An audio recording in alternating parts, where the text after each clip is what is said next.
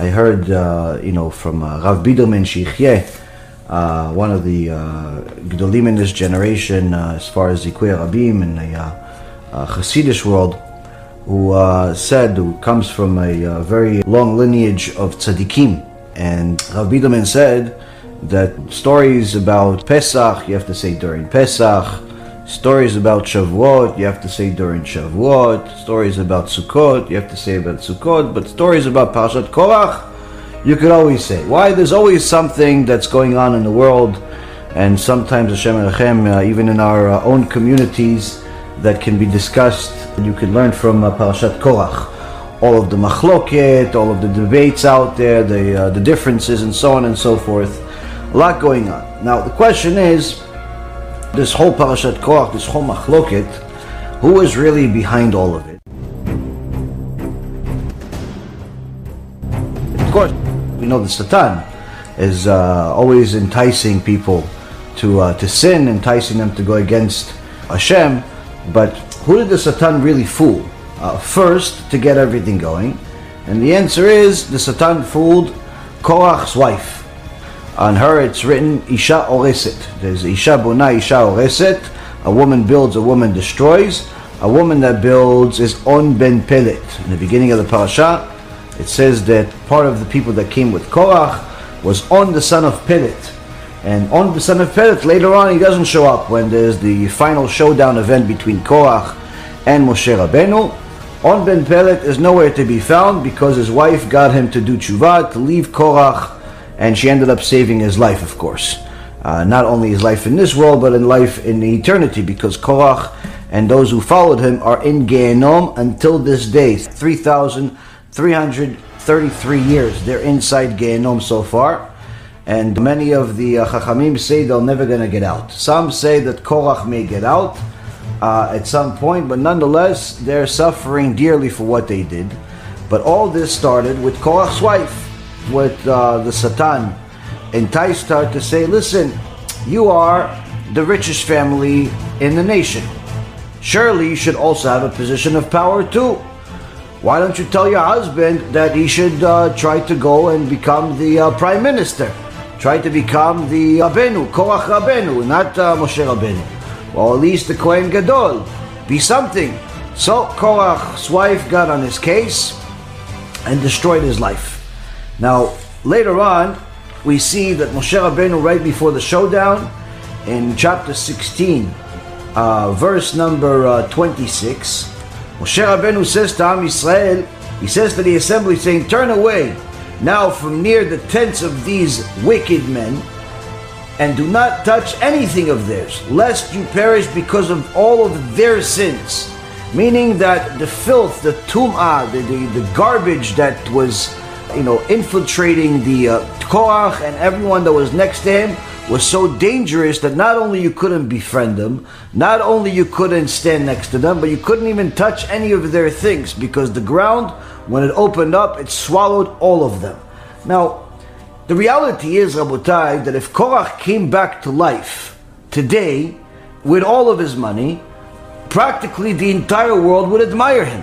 Look, he's rich, he's famous, he's in a book, he's this, he knew Moshe, but he was his enemy.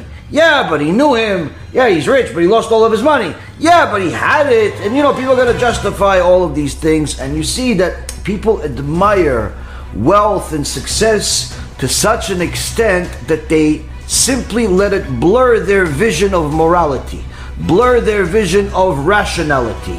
And this is actually one of the major tools of the Satan in order to entice you and everybody else, myself included, to sin. To sin, not just small sins, but the worst possible sins. Now, on the other hand, we have a story Chachamim say about Rabbi Akiva. There was a decree out there, and they sent Rabbi Akiva to go speak to the person in charge, which was a non-Jewish king. And this non-Jewish king heard that Rabbi Akiva is coming to visit him, and he knew that Rabbi Akiva is a very important person, so he wanted to honor him. So how do people that their entire life is simply following money, fame, power, all the physicalities of the world, it's no different than animals. What do they honor you with? He figured, we'll put Rabbi Akiva in the best hotel in the world, right next to the palace, and if to make sure that he's not bored, I'll send him 4 of the best prostitutes that we have to give him what you call a good time. Shem Yishmor v'Yatzil. So he sends him these prostitutes, and the prostitutes come back to the king saying to him, Your Highness, please don't ever do this again to us. We were willing to do anything you want, but don't ever send us to such a place. He said, well, what did he do to you? They said, nothing. He didn't do nothing to us. Well, what do you mean? They said, the second that we came in there, this Rabbi Akiva, this guest of yours, this Jew, went to the corner of the room and could not stop vomiting the whole night. He couldn't stop vomiting. He couldn't stop throwing up the whole night, throwing up his lungs out. We were scared to leave. We were scared to stay. We were disgusted the whole time. We've never seen anything like it. So the king is fascinated with what happened. So he invites Rabbi Akiva and he says to him, please explain yourself. Were the harlots that I sent you ugly in your eyes? And Rabbi Akiva says, why would you send me such filth? The most vile thing in the world. Now, were the women ugly? According to anybody else that's in the world, absolutely not. There were beautiful women as far as physicality. But Rabbi Akiva saw the spiritual ramifications that have to do with being with these women and what kind of horrible punishment a person would get by doing such a thing. Second of all, he saw the tum'ah that surrounded these women. How much filth they had on them from all of the sins they've made non-stop, and how vital this is in the eyes of HaKadosh Baruch Hu. And when a person connects himself to HaKadosh Baruch Hu, that a person cleaves himself to Hashem, he starts feeling like Hashem, if you will, where he knows that Hashem is disgusted by immorality, by promiscuity, by immodesty and things of that nature. And therefore, he is disgusted by it, so much so that he says, I should not see any type of nakedness among you, because I'll run away from you. I'll run away from nakedness. I'll run away from filth.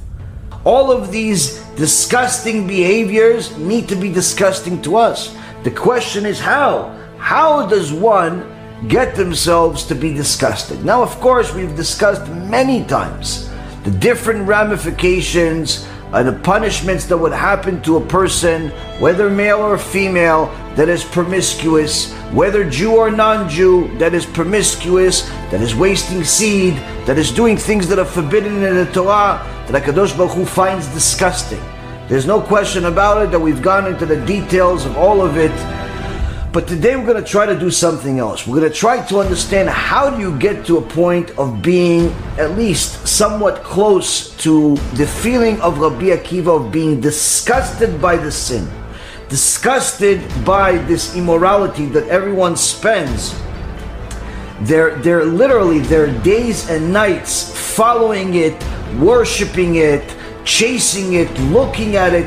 How does one go from being like the rest of mankind that admires wealth, that admires fame and fortune, that is looking to have physical pleasure at any opportunity that they have, that's the vast majority of the world, to a point where you can be like Rabbi Akiva and the rest of the tzaddikim that not only are not looking for those things, but rather they run away from them and they feel disgusted by them. One of the greatest things that you would learn from Arav Nisim Yagen, Alav Shalom, although he would tell you from time to time about the punishment, about Gehenom, about Kafakela, about all types of things, but one of the things that was most consistent in every one of his lectures is that he gave you the feeling of disgust from the sin. When he talked about immodesty, he would tell you, this woman walking out with no arms, no legs, ugh, disgusting. And he would make these expressions and just the way about him, literally, even if you weren't disgusted, now you became disgusted. Now you became disgusted from this woman that's wearing a wig longer than the exile, or walking around with no sleeves, or walking around with all types of immodest clothes. You were disgusted by her at that moment, and in hopes that you're going to stay that way after that moment. But nonetheless, everyone in the room agreed that is disgusting. Just like Rabbi Akiva, how does one get themselves to a point where they're not only not going to the filthy websites and filthy movies and filthy TV channels and filthy news and filthy commercials. It's not only they're not going there, but when those things come to them, because the Satan doesn't take a break just because you want to be holy, the Satan brings those things to you on a billboard, on some ad, or some other way that you're walking in the street, and he brings you this filth, this gross, disgusting thing, and he brings it to you. Not only do you not want it, you find it disgusting. You find it disgusting that this woman is immodest. You don't find it attractive. You find it disgusting. How can one go from this point all the way to that? Now, of course, it all requires an extraordinary amount of Torah learning and Musar. There's no question about it. And there's a lot of teachings that we have over the years to teach a person in order to soften their neshama and get themselves to that clarity. But there are also a few things that any person can do, whether Jew or Gentile. They could, if they really want to delve into the depths of everything, they'll arrive at this conclusion very quickly. And the key is to stay that way. Now, what does everybody admire? What is everybody looking up to? What does everybody want? As we said before, they want money, they want power, they want a physical pleasure. You know, usually all of those things come together. They come as a package. Being on Wall Street for almost 20 years and being involved with many, many millionaires, a few billionaires, having quite a bit of money, myself, having the ability to do things that other people can't do because of the lack of resources. I saw a lot of things. Baruch Hashem, I never got myself into this filth of the world, but nonetheless, I saw it day and night. And the reality is that you see how people chase this stuff and they live for it, and that's all they want. And you see it everywhere. You see it everywhere. And the question is, why would anybody want to be a celebrity? Why would anybody want to be the next billionaire? Why would anybody look up to all of those people? Well, let's see. They look up to all of those people. They look up to the rapper, the big hitter. Why do they look up? Because they see he's got a house, there's a show on TV that shows how nice his house is and how big it is and how many rooms he has and the chandeliers and the many cars and all the people that work for him and how many followers he has on the internet, and they see her and the new clothing line that shouldn't even be considered clothes. Needless to say, they call it the clothing line. How many people follow her and how popular she is and how she has all the newest clothes and how the headlines say she makes all this money. And they see another person and they see they got a job and they have a CEO and they founded a company and they built it to become a multi-billionaire and they're on the Forbes 500 and so on and so forth. So the Satan, first and foremost, uses one of HaKadosh Baruch Hu's tools that works best. What does he do? He plants a seed. He plants a seed. HaKadosh Baruch Hu plants the seed of the tzedakah. What does he plants the seed of the tzedakah? This is in your tefillah and shachrit. What does he plants the seed of the tzedakah? He doesn't pay you a reward for the tzedakah that you give right away, but rather he plants it. Why? He'll give you the reward when you need it, rather than when you want it, when you've messed up enough times, but now you finally did tshuva. But how do you get back on your feet after you've messed up so many times? Hashem says, remember that tzedakah that you gave 20 years ago? I'm going to use the merit of that tzedakah to uplift you back to life.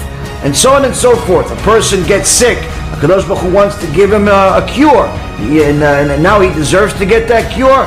But still, he needs to have the resources, the spiritual resources, to have a cure. Hashem says, you remember that tzedakah that you gave for a Sefer Torah, or you gave it to a Talmid Chacham, or this? I'm going to use a little bit of the reward that you're supposed to get in Olam Haba. I'm going to use it in this world for you to get you back to health, to get you back to life. The Satan, Rabotai Yekarim, does the same exact thing. He plants a seed, just differently. He plants a seed. What does he do? He gives you the illusion that this person that you are now seeing on a screen or in front of you in anywhere or another is the definition of success. He or she is the definition of success, of happiness, of glory. They are it. Why? Because they're showing you this person at their prime. This person at a point where everyone around them wants to be them. And you become one of those people. So he plants the seed. Number one, this is what success looks like. This is what you want to be like. She is immodest, and that's why so many people love her. You should be immodest. Her hair is out like some lioness. Your hair should be out. She's not wearing any clothes. You shouldn't wear any clothes. She's talking like some truck driver. You should talk like a truck driver. She is promiscuous and has had 5 husbands inside 5 years. You should have 5 husbands inside 5 years. And you should do everything she does. Why? It's cute. It's cute. It's popular. Look, she's her and her sisters all have become billionaires. The Kardashian family, and this Britney Spears family, and the other one was Zona's family. All of these Zonot have had success. You should want to be like her. Wear clothes like her. Wear makeup like her. Talk like her. Want to do what she does. Put your pictures on the internet like her, especially the promiscuous pictures. Pucker your lips like her, and act like her, and walk like her, and even say things like her, and perhaps even buy her product so people think you are her.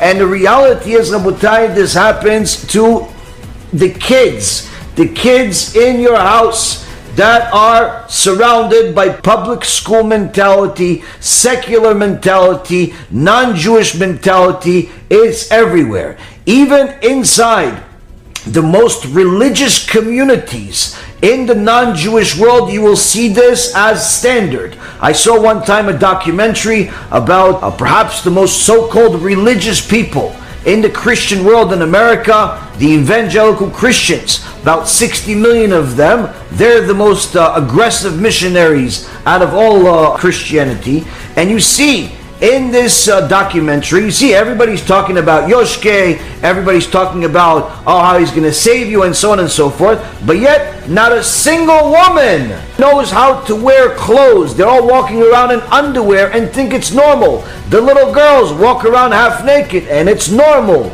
And no one thinks of any of it being such a big deal. And no one is surprised that in reality, all of those kids that walk around with the little Bible, all of those kids that are in a secluded community in order to not be tainted by the secular world, all of them are making the very same exact sins of immorality as everybody else out there. They're just doing it among each other. All of the filth is within. Nothing has changed. Nothing has changed. It's just you chose your audience. And the reality is, Rabotai Karim, is that this seed of the Satan comes to people of all ages, of all genders. It's everywhere. And the Satan's job is to stupefy the generation to think that this is normal, that it is normal to walk around with underwear because the celebrity does it.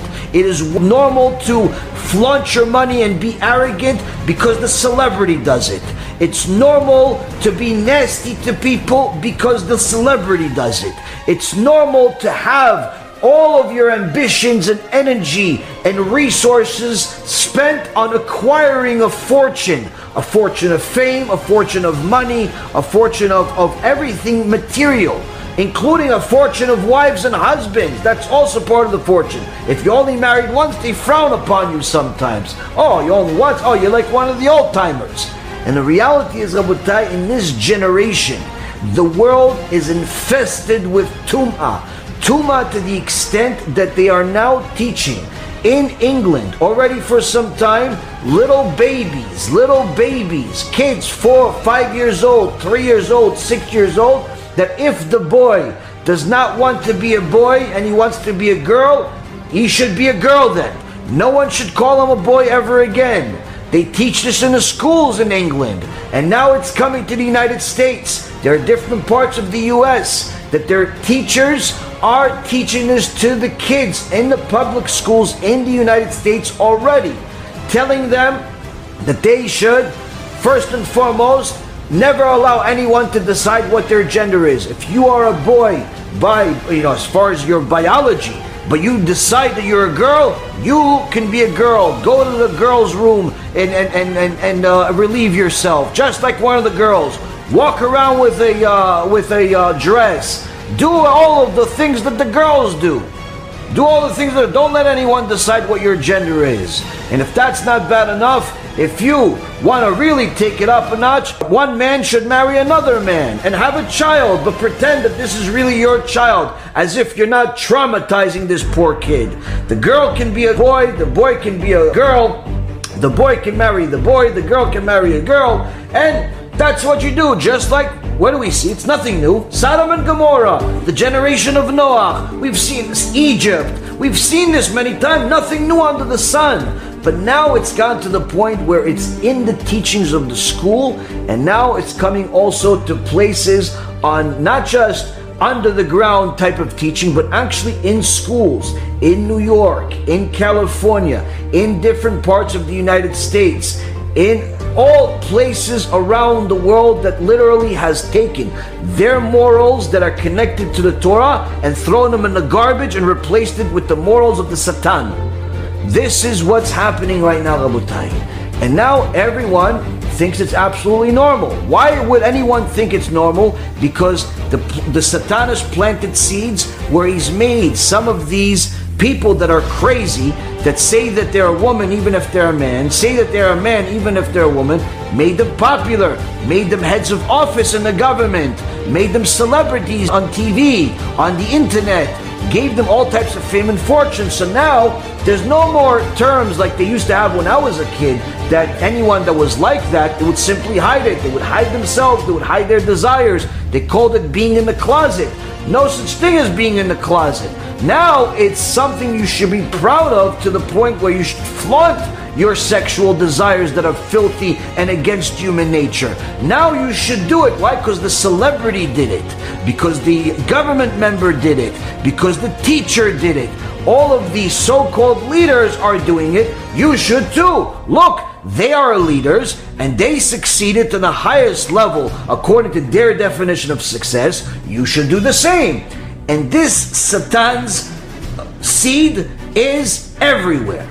And unfortunately, Rabotai Karim, it is also in the Jewish world, no different than anywhere else. You will see this in the non-religious neighborhoods, and you will unfortunately see this in the religious neighborhoods sometimes, where you have young kids acting like absolutely animals from Sodom and Gomorrah and not thinking anything of it. How could it be? It all starts with that seed.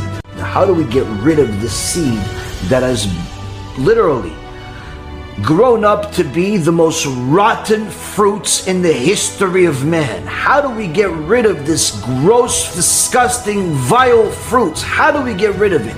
How do we go from a point of admiring celebrities and material success and promiscuity and immodesty and immorality and arrogance? How do we go from being what's called normal, by admiring all those things, to being like the holy people of the previous generation that were disgusted by it, or at the very least the respectable human beings that may have not been the most holy but still respectable enough where they kept their filth hidden from society? How do we get to that point? Well, first off, Rabotai Karim, we have to identify the problem, which we just did. Second, we have to start delving into the situation just like you would into a sugya in the Gemara. What are we getting our heads all wrapped up about? Who are these people that we are admiring? Let's see what really happens to these people. Who are these people that everyone admires? One of the most famous celebrities in the last 30 plus years is a cursed person by the name of Michael Jackson. Michael Jackson was from my generation and even before, and this is a person that made a fortune, hundreds and hundreds of millions of dollars, singing and dancing and doing all types of things, and everybody wanted to be like him, everybody danced like him, everybody wanted to sing like him, everybody tried to be like this person. Now, during his life, he had all types of issues. You saw he had all types of surgeries and all types of things, but people didn't think much of it. When did his whole character come to question? After his end, when he overdosed on drugs, and his rabbi, Shmuley Boteach, Yimach Shimo v'zichro, who was one of the people that he built his own fame from his relationship with Michael Jackson, let people know that his buddy died. The doctor that killed him told everybody the guy died, and so on and so forth. But then after he died, people started looking at his so-called legacy, only to find out that the rumors are true, only to find out that it's actually even worse than the rumors, that this disgusting human being that looked like the epitome of success, of money and reputation and love by everyone and loved by kids, was a pedophile. A filthy, disgusting human being that took advantage of young boys, took advantage of little innocent children, took advantage of them in a sexual way, to rape them in the most horrific way, did things that literally damaged these people for the rest of their lives. Just kind of touching me, putting his hand on my leg, and lots of hugs and kisses on the head. And he would reward me with jewelry for doing sexual acts for him. 100% graphic, disturbing, intense sexual abuse. I'm just saying, for decades, Jackson put up this smokescreen, which was reinforced by his family and the media as well, that he had this innocent love for children, and I just needed to make it absolutely clear that what was happening in that bedroom behind closed doors between Michael and Wade and between Michael and James was sexual activity. It wasn't affectionate cuddling. Everyone was so scared to ever say a thing because the illusion was so strong. Who would want to be such a person? Who would want to be a Michael Jackson, Yimach Shimo v'zichro? Who would want to be a person that looks like the pillar of success to society, but yet is raping young children on a regular basis in order to relieve his animalistic behavior, even worse than animals, because most animals are not homosexuals. Who would want to do that? And even yet, even the ones that are homosexuals, you're never going to see a lion rape a cub. You're never going to see that. Even if you see a lion aggressive with a lioness, it's going to be someone his own size. But no, this reviled human being, who is an exclusive human being that's admired and was paid hundreds of millions of dollars and got the admiration of tens of millions of people, that's what he did on a regular basis. That's the definition of success, Rabotai. That person, that's success to people. That's the reality of those people. Let's see, let's go further. You have another childhood star by the name of Macaulay Culkin, was famous for a movie called Home Alone. Young, cute-looking kid, looked like he hit success, made several movies that made a lot of people laugh, entertained a lot of people, and looked like this one was going to be a big success. What happened with this person that made tens of millions of dollars and had worldwide fame? Drug overdose, drug addiction, all type of psychological problems, all types of sexual problems, addictions, filthy, disgusting life, an excuse for a human being. Everyone admired what he was on a screen, but no one in the world ever admired what he was in real life. He's one of the people that people like literally shiver when they hear what happened to him. Next you go to another celebrity named Tiger Woods, one of the people that had an athletic ability and to hit a little ball into a hole, a sport named golf, and everyone admired him with all of the millions or billions of dollars that he made. He looked like he was put together, looked like a respectable person. Even got new people to watch the sport because he was a person of color, and everyone said, oh, ooh, why, even a cool name, Tiger. Hey, what is he? Filthy, disgusting human being. Committed adultery on a wife that was loyal to him. Committed adultery on a wife that supported him. Committed adultery on a wife that was waiting for him and loved him. Cheated on her with countless different people. Not only that, became a complete addict to drugs and alcohol. Complete degenerate loser in society.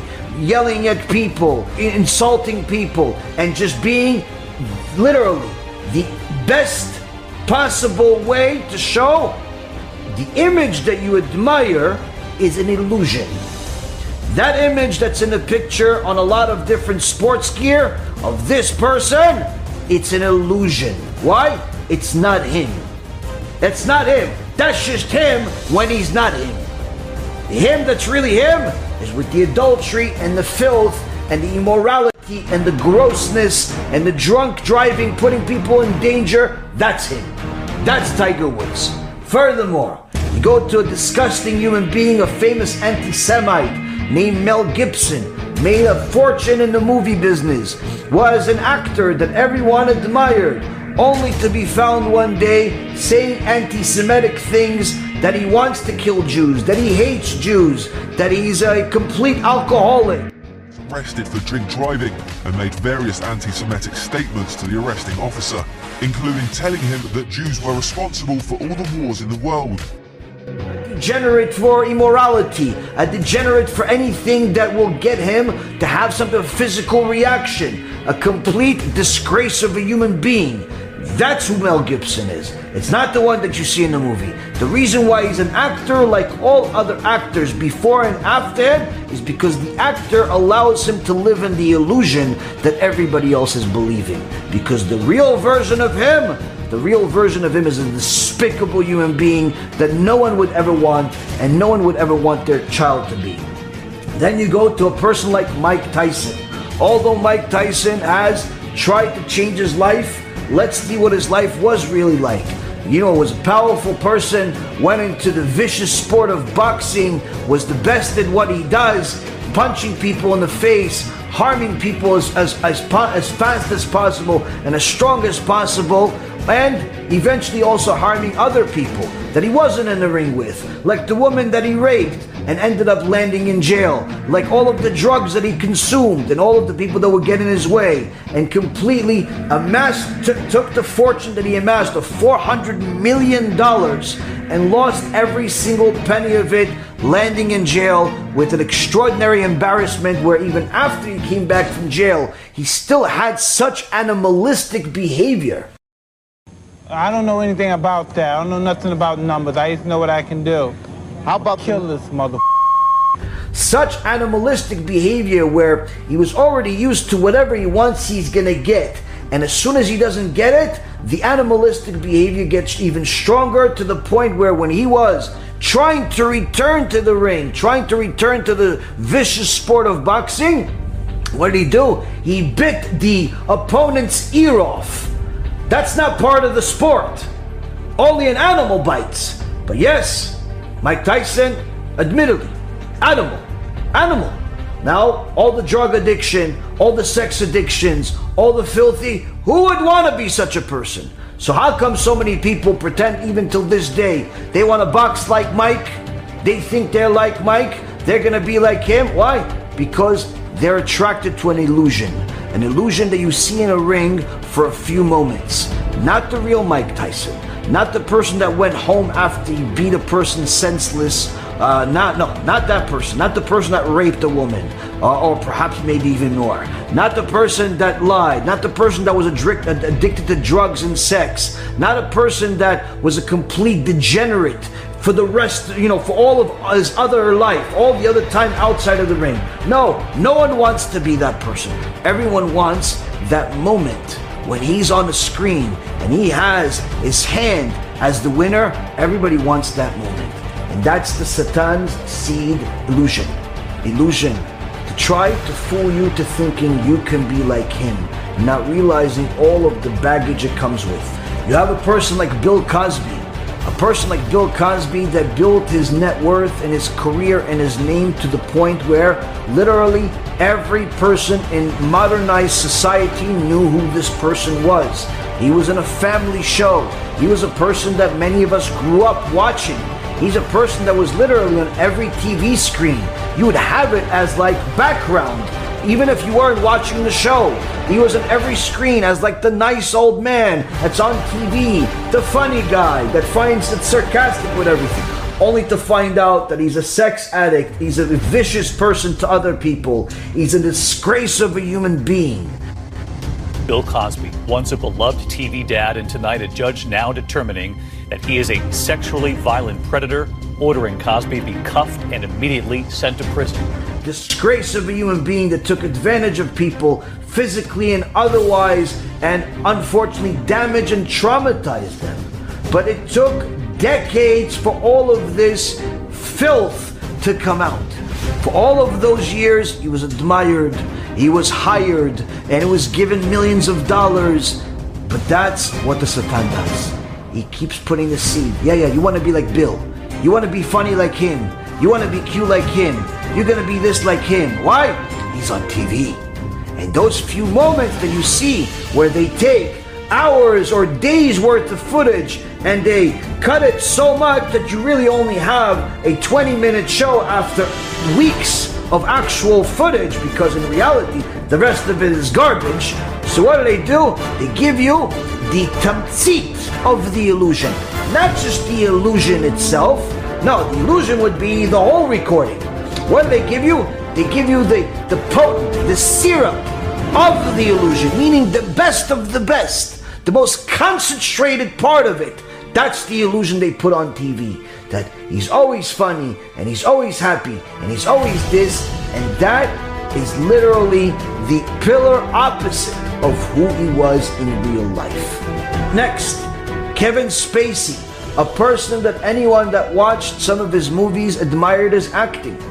Movies like, I think it's Usual Suspect, which I have been myself, have taken one of the quotes that he said as one of the things that I always had in my head, which is the best thing that the devil has ever done was convince the world that he doesn't exist. Now this is a fantastic genius quote, and it's true, it's in the Torah itself, but nonetheless, Rabotai Karim, this acting in that movie and countless other movies that earned this person tens of millions of dollars, if not hundreds of millions of dollars, came at the price of destroying people's lives, pedophilia, and all types of immoral behavior, sex addiction, drug addiction, and everything else, just like everybody else that we talked about.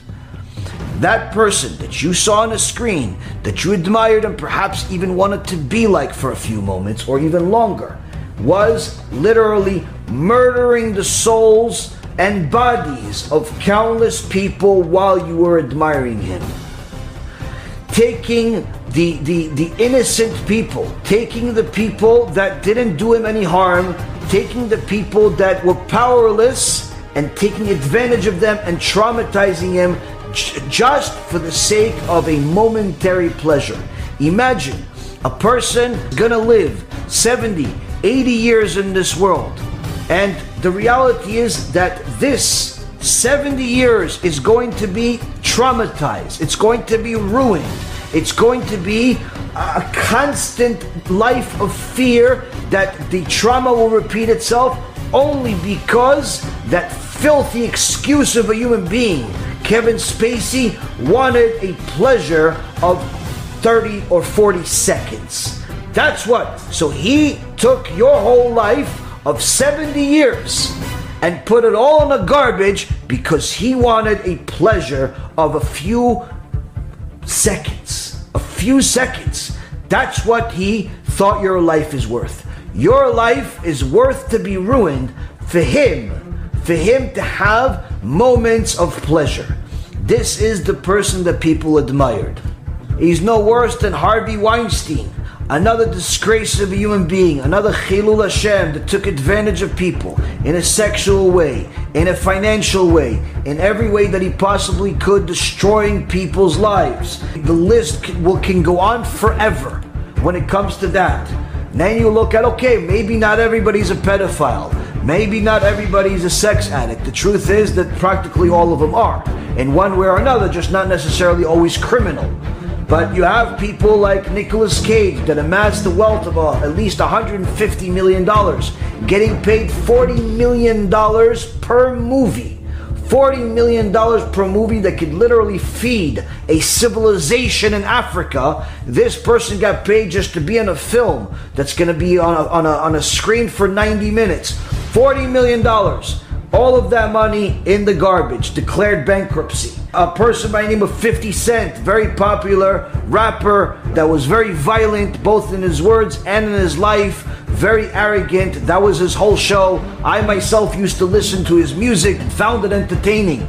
But the reality is, when you look at his life from a Torah perspective, from a moral perspective, you see how immoral this person is, how vicious he is, how disgusting he is, to the extent where this person not only ended up amassing a great fortune, but also not losing a great fortune, but also, despite having it or not having it, he's still a deadbeat that he always was, not paying child support for the kids that he had, with the many countless women that he was with because of his immoral behavior. Because to him, to be immoral, that should be admired. To be with many women, that is something that is to be aspired to be. That's what a lot of guys want to do. They want to be with many women. They want to be like a 50 Cent or a celebrity that can get any girl that he wants. But the truth is, do you want your daughter to be one of those girls? Do you want your daughter to just be that tool that he uses? Do you want your daughter to be one of those girls? So how come you feel okay for being one of those guys? Because you know that HaKadosh Baruch Hu punishes measure for measure. And if you're going to be one of those guys, HaKadosh Baruch Hu is going to make one of those girls your daughter one day. Hashem Yishmor V'Yatzil. And you see this person that was a deadbeat like many of the others that we're going to talk about.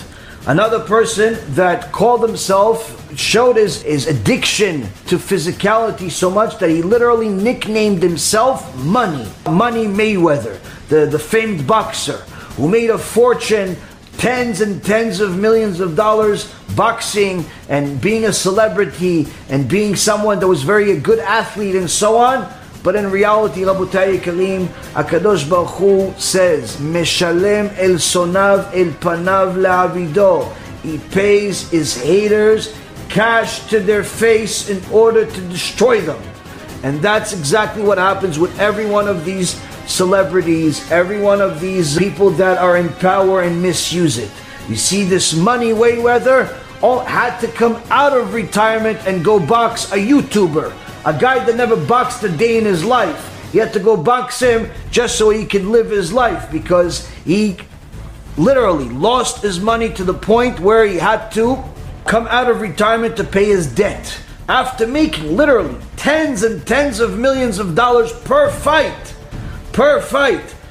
All of the money apparently went down the drain, just like anything else that's going to be the rest of his life. And what happened? Now he's fighting YouTubers. Complete embarrassment to the sport, but nonetheless, a very good money maker. Very good money maker. But really, this is what people admire.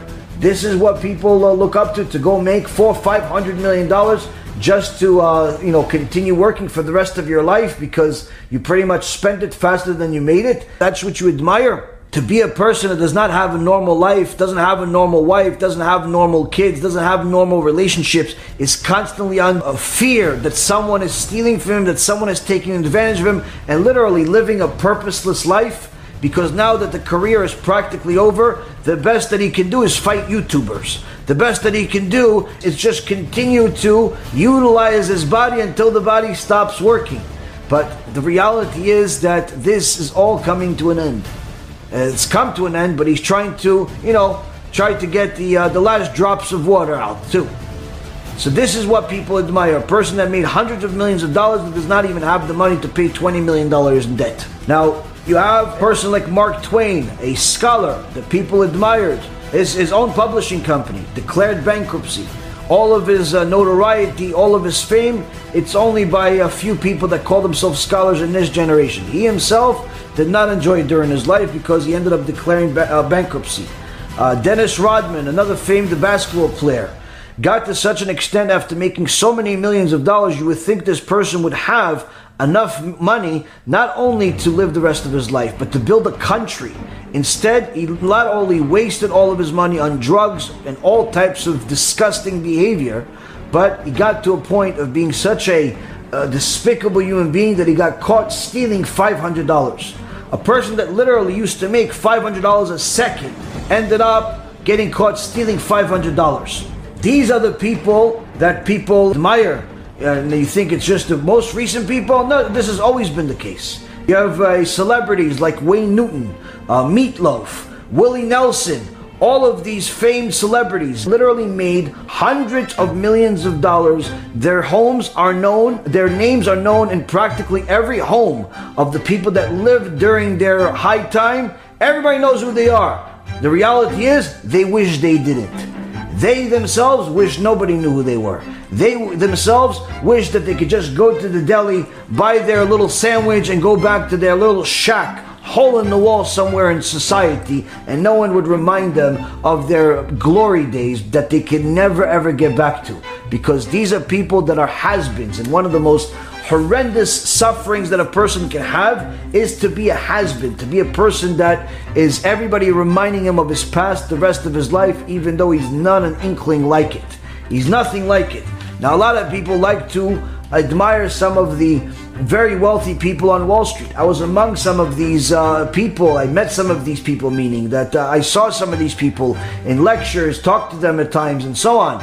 And people like to admire some of these people. Some of the most famous you look at Warren Buffett. He's been practically the Wall Street grandfather for probably the last 50, 60 years. It seems like he's been 100 years old for 50 years already, making billions of dollars, extremely successful, and you would see, oh, this person seems like a nice guy, he seems moral. But if you actually look at his actual real life, there's nothing to admire. With all of the money that he has, with the hundreds of billions that he has, he still lives in the same house that he bought 50 years ago.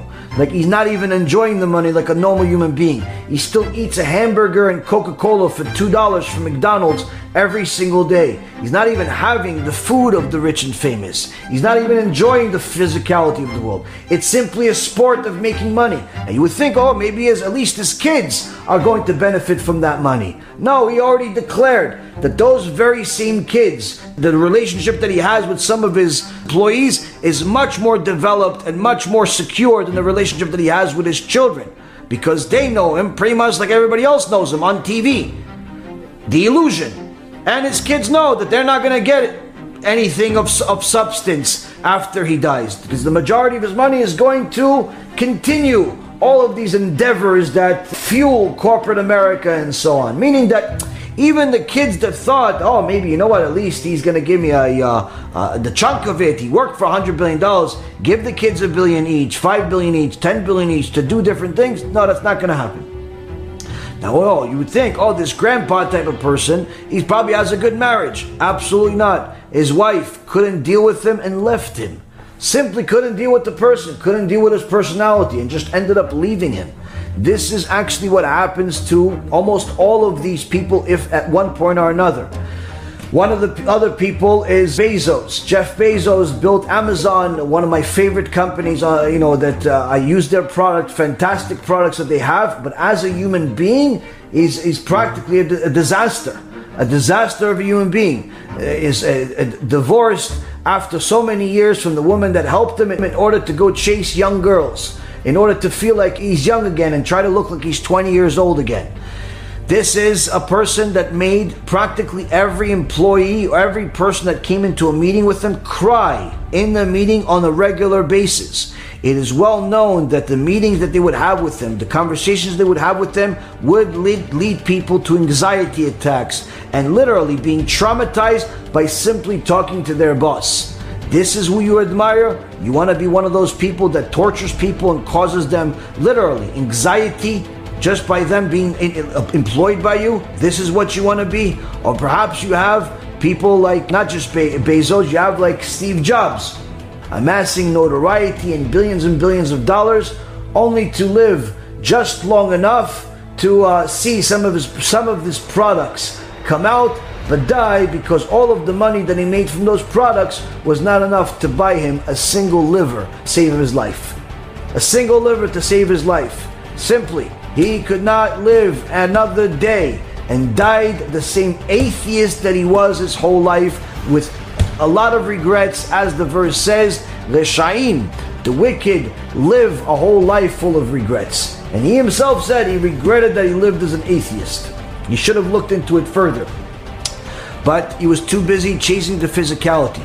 This is what people admire. This is what people want to be like. And the reality is, Rabotai, when a person knows that all of those people that they admire are literally a disaster of a human being, you start thinking to yourself, why do I admire these people? And there's no exceptions. It's any celebrity that you look at, any athlete that you look at, if it hasn't happened to them already, it's going to happen to them. But generally speaking, their whole life is full of immorality, divorce, adultery, every single type of crime that they can commit and think that they were not going to get caught, they do. Because that, in essence, is the thought of the people that want that type of power, is a life of complete freedom. Freedom to the extent where they can commit crimes against humanity without any recourse. But HaKadosh Baruch Hu sees everything. HaKadosh Baruch Hu makes sure that everybody has to pay the bill. And all of those that desecrate Hashem's name in private, He will expose them in public at some point, as the Mishnah in Avot says.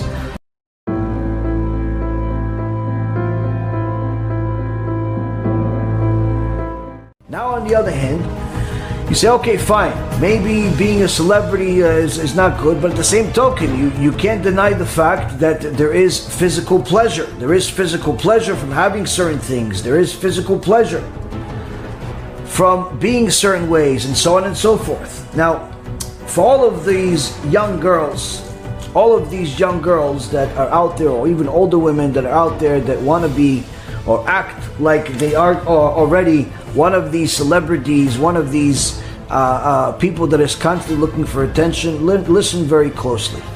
Listen very closely, because I'm about to talk to you. But I'm going to talk to you by talking to the men right now. Now, the guys that are out there, what do they want? They want the money. Why do they want the money? Because they want the power. Why do they want the power? Because they think that if they have the money, they'll have the power, and therefore the power will give them the girl. Which girl? Any girl. Simple. Any girl. What about getting married? Oh yeah, we'll get married too. But also maybe the secretary, maybe the this, maybe the that, all that stuff. Okay. How could Rabbi Akiva get to such a point that he's so disgusted by that behavior that he threw up?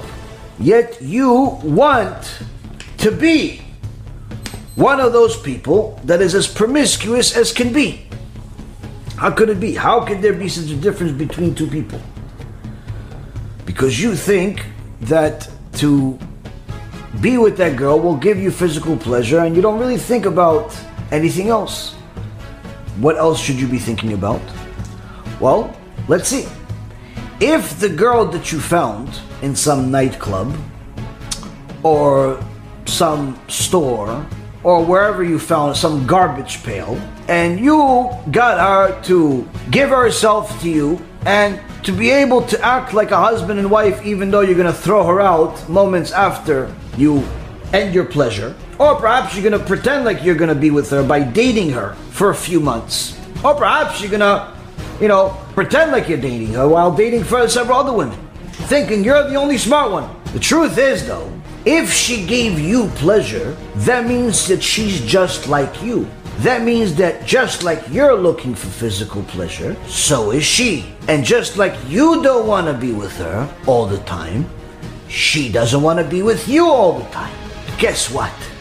It's much easier for her to find a partner than it is for you typically. And guess what? When she comes to you and you think, I'm Mr. Macho, all you're really doing is cleaning up the filth that another man left moments before you.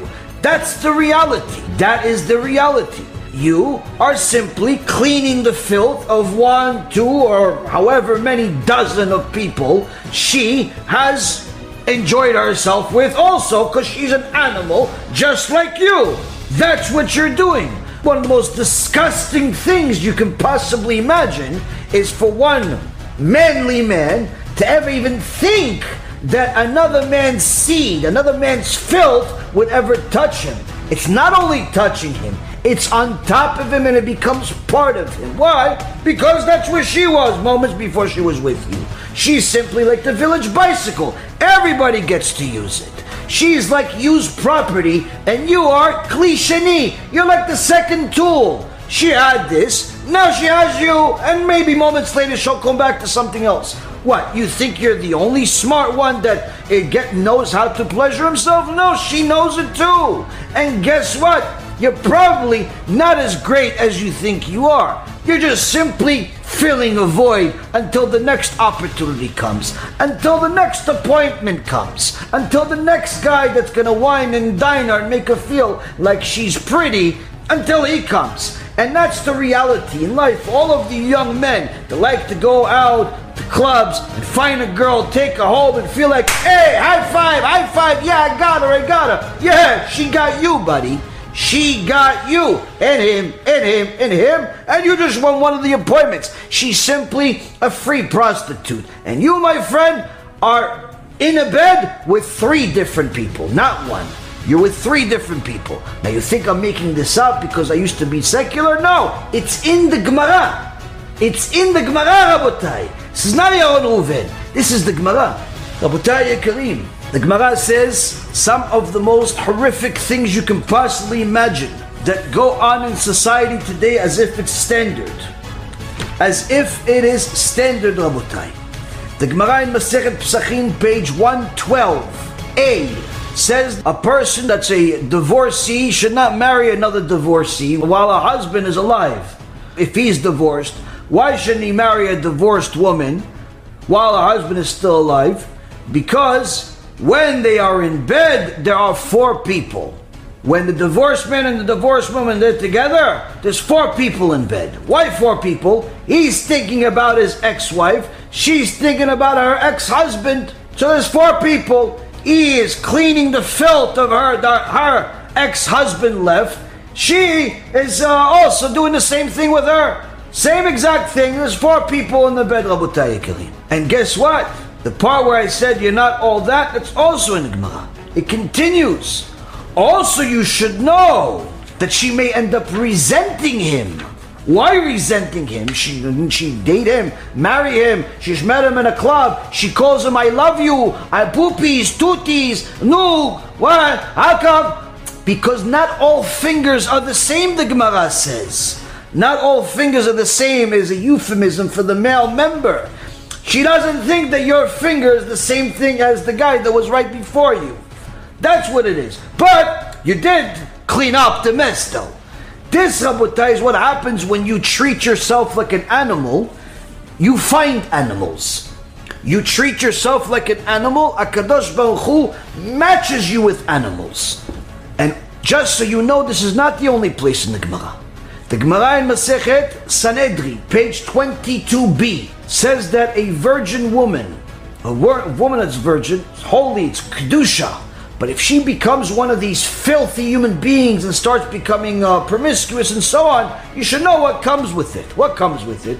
You are what? Guy number 6, 8, 15, 12. Oh, she liked you. She told you you're only guy number 2. Maybe 2 this week. But that's what she told you at the club, or at the pub, or at the whatever you met her, or at the Jewish gathering for Shidduch. That's what she told you. You're only guy number 2. Okay, Habibi. Just so you know, forget about the fingers not being all the same. Forget about the fact that there was 4 people in bed, but there's also probably 5. Why? The original guy. Gemara says in Masechet Sanhedrin, page 22b, a woman never forgets the first man that she was ever with. Never forgets him. Not never forgets him like, oh, I miss him. Oh, no. The first time, that time, the first person, always on her mind.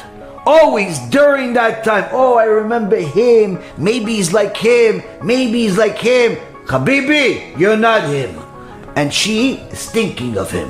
Why? Because you want to act like an animal. She wants to act like an animal. Here you go. You got a zoo together. Now you have already a half a zoo, 5 animals in one bed. This, Rabotai, is not it. It's not it. A person needs to understand that when they act like an animal, HaKadosh Baruch Hu gives them an animal type of life. An animal type of life that is literally a disaster, that produces disasters. What kind of disasters? Many people like to frown at the Kabbalah teachings where it says that when you make a sin and you die, part of the tikkun of the sin is to be reincarnated, perhaps with some type of defect or so on. If you didn't watch your eyes, perhaps you'll come back to life blind, and so on. If you said Lashon Hara, you'll come back autistic. And people try to make a whole big thing of it when Rav Mizrahi said it years ago, as if it's a new teachings, as if it's only in the Kabbalah. It's not only in the Kabbalah. It's in the Gemara.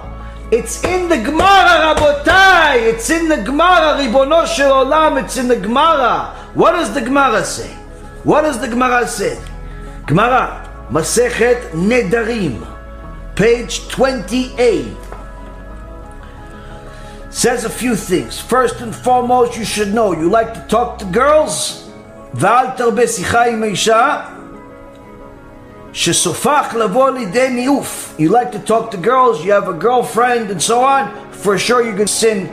For sure you're going to come to lewdness. For sure you're going to end up wasting seed, promiscuity, immorality. There's no such thing as platonic relationship in Judaism. Second, you don't think that's enough? Okay, fine. Anyone who looks at women, likes to look at girls on the internet, in real life, and so on, for sure will have kids that are not of good character. Your kids are going to call you by your first name. Your kids are going to yell at you. Your kids will disrespect you. Why? You don't watch your eyes. You have a spiritual defect. HaKadosh Baruch Hu pays for that with a defect in your kids. Now that's not enough, right? Gemara says that a person that wants to be a holy Jew has to become embarrassed of such things, embarrassed of them. But he's not. So comes Rabbi Yochanan ben Davai. Rabbi Yochanan ben Davai says, the ministering angels told me 4 things. There are lame people. Why are there lame people? People that born paraplegic because of the mipnei shofchim shulchanam. Because people that overturn the table, the Gemara says, using euphemisms for all types of inappropriate behavior, immorality. Why are there mute people? Because they kiss that place. Why are there people that are both mute and deaf? Because they converse at the time of cohabitation. Why are there blind people? Because they gaze at that place. Meaning, Rabotai Yekarim, the Gemara says, we're not even talking about looking at pornography and wasting seed. Simply living a life addicted to physicality, addicted to that type of thing, produces all of the defects that you see in the world, all of the defects that you see in the world that are very difficult to deal with. Now, of course, sometimes those people that come to the world are special neshamot of tzaddikim, not reshaim. Doesn't make their parents' life any easier. But not all of them are tzaddikim. Not all of them are holy. Some of them are pure, some of them not necessarily. But needless to say, why do the parents get them? The parents get them because they were not holy. The parents get them because they were trying to be like the people they see in a pornography film. Trying to be like the people they see in some Hollywood film. They try to play acrobatic. They try to do all these different things with different people in different ways, and different filthy, animalistic behavior. Kadosh Baruch Hu says, you want to be an animal? Okay, well, I don't want you to be an animal, so I have to keep you busy in a different way. I want to keep you busy in a different way. So, Rabotai Karim, you have to think about it this way. Are you going to admire a filthy, disgusting disgrace of a human being like Madonna that has literally been with enough people to build an army? That's what you want to be like? That's who you admire? You want your daughter to be like her? All of the people that follow her, all of the modern day singers, you want her to dance like them and be promiscuous like them and have 5 or 10 or 20 or 50 husbands? That's what you want? You want to clean the filth of another guy for the rest of your life because you're a filthy human being? You're admiring a woman that's being raped by people on a screen? That's what you admire? You want to be there? You want to be the rapist? You filthy disgrace of a human being for that moment? That's what you admire? That's what you want to be like? You're watching pornography? Do you know that most of the pornography out there, it's not the intimacy as a result of her wanting it. Sometimes you'll actually see things on the internet that are actual rape, but they portrayed as if it's out of her wanting it. That's what you want to be like? You want to be a rapist? You want to be a pedophile? That's who you admire? You have to think about this. Because if that's what you admire, you can rest assured you're going to have a kid like this. You're going to have a boy that wants to be a girl. You're going to have a girl that wants to be a guy. You're going to have a girl that has 50 husbands. You're going to have a boy that is addicted to pornography like some of the young men that I've had the pleasure of helping, but it's a very big job. Very big job. It's a lot of work, but some of the men that I met, literally, when I met them, they were so addicted. They were so addicted to wasting seed and immorality that some of the physical ramifications of that addiction started happening in their life. Losing hair, becoming smelly, becoming disgusting and sweaty, literally looking like they have a disease. I've met these young men, and Baruch Hashem, most of them I've succeeded in helping to get them out of that tumah. You want to be one of those people? You are one of those people. You're admiring a woman. You're admiring a guy that's raping a woman. You're admiring a man that's full of filth. He's full of tum'ah. That's what you want to be like? Aren't you ashamed of yourself? You should be. And that, Rabotai, is what a person needs to know. That's what he needs to know about all of that disgusting world that he's admiring. If you're talking about money and power, it comes with a lot of baggage, because all of the people that are giving you, that desire to have this money and power, I just read you off a small microcosm of the list. A small microcosm of that list, but you'll find it in all of these celebrities.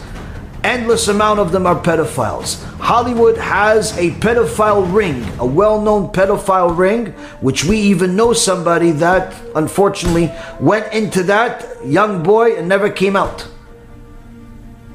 Never came out. Was taken by these people, never came out. No one knows if he's dead, if he's alive, who knows.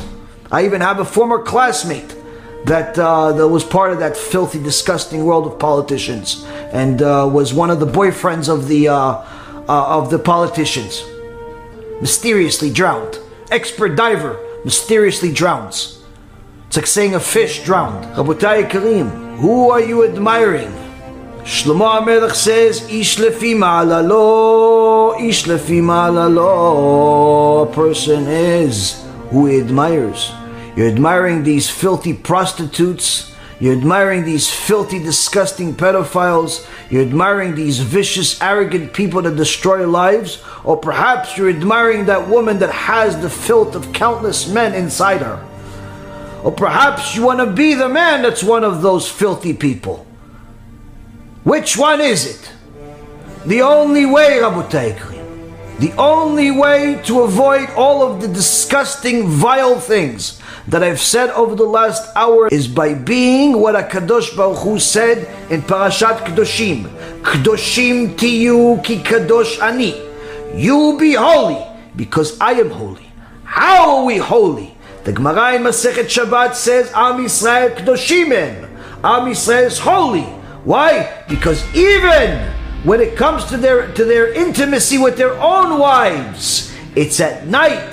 It's in modesty, so the walls don't even see them. So no one even thinks about such a thing, of recording such things, of acting in such filthy, animalistic ways, because that's the ways of the animals. We are holy. We are tzaddikim. We are Kadosh Baruch Hu's people, and everybody can be like this. Everybody can be holy by stopping first being animalistic. That's the first step. It's the first step. How do you stop being animalistic? know who the animal is and do everything the opposite. This, Rabotai Kareem, is a little bit food for thought, very different than a lot of the shurim that we've done, simply to show you what people literally lose their world in this world and the next world over. She is looking like a prostitute celebrity because she wants to be like one, even though she will never be like one. But she's losing this world, she's losing her marriage, she's losing the respect of her children, she's losing blessing from Hashem, and she's losing Olam Haba. All because she wants to be like some prostitute that is here today, gone tomorrow. He, the same thing, thinks that he's going to enjoy this world, have a good time, go on vacation without his wife, maybe find a girlfriend for a day or two. He loses this world and he loses the next world. Why? Because he acted like an animal. But if a person wants to be holy, HaKadosh Baruch Hu says holiness begins with the way we express our sensuality, with the way we express our intimacy in a holy way, with the way we protect our eyes, with the way we protect our speech, with the way we protect our mind, with what we admire, with what we look up to. That is how it all begins. If you admire filthy, disgusting people, that's who you will become, and that's who your kids will become. If you admire the tzaddikim, that's who you can become. There's no way you can become a tzaddik without admiring tzaddikim. And there's no way you can become a tzaddik as long as you admire the filthy people of society. This, Rabotai, is a very critical teaching that a person needs to literally visualize the filth that he's admiring, hence the reason why I had to get rabbinical permission to say some of the things that I said today. And Baruch Hashem, I got it. It's important for a person to know that all of what I said is in the Torah, and it's one of the most important things that a person needs to understand in order to stop admiring the filth. Stop admiring the filth of society. Because as long as you admire money, admire everything that comes with it, then you can say, no, I just admire that he has a lot of money. No, Habibi. You admire what he has as a result of money. And you're not realizing that behind the scenes, there's so much baggage. There's so much baggage that it literally creates tumah. It's a factory of impurity. You have to admire the righteous people if you want to be righteous. You have to admire them and you have to be like them. Whether Hashem decides to make you wealthy, married, house full of kids or not, all the results are in the hands of Hashem. But our actions lead Him to decide what the results are.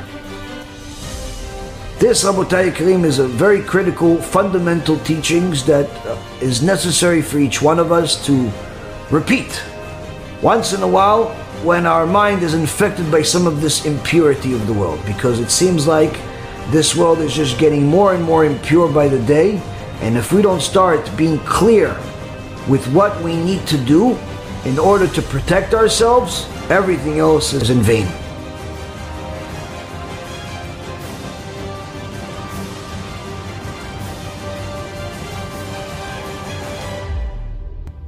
Hi everyone, I'm making a short message for the all the people that ask me all the time if they have money coming in and they want to help with Kiruv, but they also want to help the poor people that we usually do during the holidays, but also during the year. They always ask me, is there something going on? And the truth is, there's always something going on. I always tell you during the lectures of different stories that we deal with, whether it's to help somebody come up with money for a surgery, or to help a poor family have food for Shabbat, or to help pay for tuition for someone that simply doesn't have it. And the stories go on and on and on and on, and you're in a moment you're going to see something that just happened in the last couple of days. A family that's so poor in Eretz Yisrael that did not have money to buy normal mattresses. They were sleeping on something the equivalent of metal. The only thing this reminds me of is the concentration camps, Hashem Yishmor. And these stories come across our desk on a regular basis, and after verification, we send our team members to go and see and make sure that everything is legitimate. We try to do our best to help, and there's just not enough time in a day to make a campaign for every single cause. So what we do is we simply give, and we trust that Hashem will give us to help people, because there's just not enough time. And sometimes time is very sensitive, so it takes time to verify things, but also it's just one of those things where you really can't wait for people to decide whether they want to help this poor person or not. If there's a need, we're there. And Bezrat Hashem will continue to be there. So for any of you that is contemplating what to do with that maaseh, with that 10% that you give, that you need to give as a Jew and also as a non-Jew, for the sake of Torah, whether to give it just to kiruv, or to give it to help people do tshuva, or to give it to help poor people, and how to mix it. Bottom line is, our organization does it all, and we do it on a regular basis, and there's simply not enough, because there's so many people that need help. It breaks your heart. And you'll see that in this video, our team member, it breaks your heart, our team member starts crying. That's how hard some of these situations are. And we try to publicize a lot of the different videos without embarrassing anyone and showing faces, to show people that their money is going to good places, to help people not only do tshuva, not only publicize the Torah, publicize Hashem's name and His glory, but also to help people survive in this difficult world. So if you want to help us, you want to join us, you want to be a partner with us, Bezrat Hashem is very, very happy to be a partner with you, and we look forward to hearing more and more good news, so we can tell you that you are part of another big miracle that happened to someone in Klal Yisrael. Call to Bachar V'Atzlacha. אנשים יקרים, אני באתי פה לבית של משפחה נזקקת. האמא אושפזה בבית חולים עם כאבים מאוד חזקים בגב. הבאתי לה עכשיו סל מזון לשבת. חשכו עיניי, אני בא לי לבכות, תראו על איזה מזרון היא יושנת, כל הברזלים בחוץ. תראו, על זה היא יושנת, מזה היא קיבלה דלקת שלא עוברת לה. תראו, זה המזרונים שהם יושנים אליהם. אני חייבת את העזרה שלכם. אני פשוט ישבתי על המיטה, כל הברזלים תקועים לה בגב. תראו מה זה, אני פשוט נוגעת בברזל. על מה אמא יושנת? יושנת על ברזלים, בגלל זה כואב לה הגב. כן? עכשיו אנחנו מביאים לה מזרונים חדשים, ונשים לה על המיטה. תודה רבה לארגון בעזרת השם ולרב ירון שדאג לפני שבת למשפחה נזקקת למזרונים חדשים. הם ישנו המשפחה על מזרונים קרועים עם ברזלים בחוץ. ארגון בעזרת השם אין עליכם בעולם.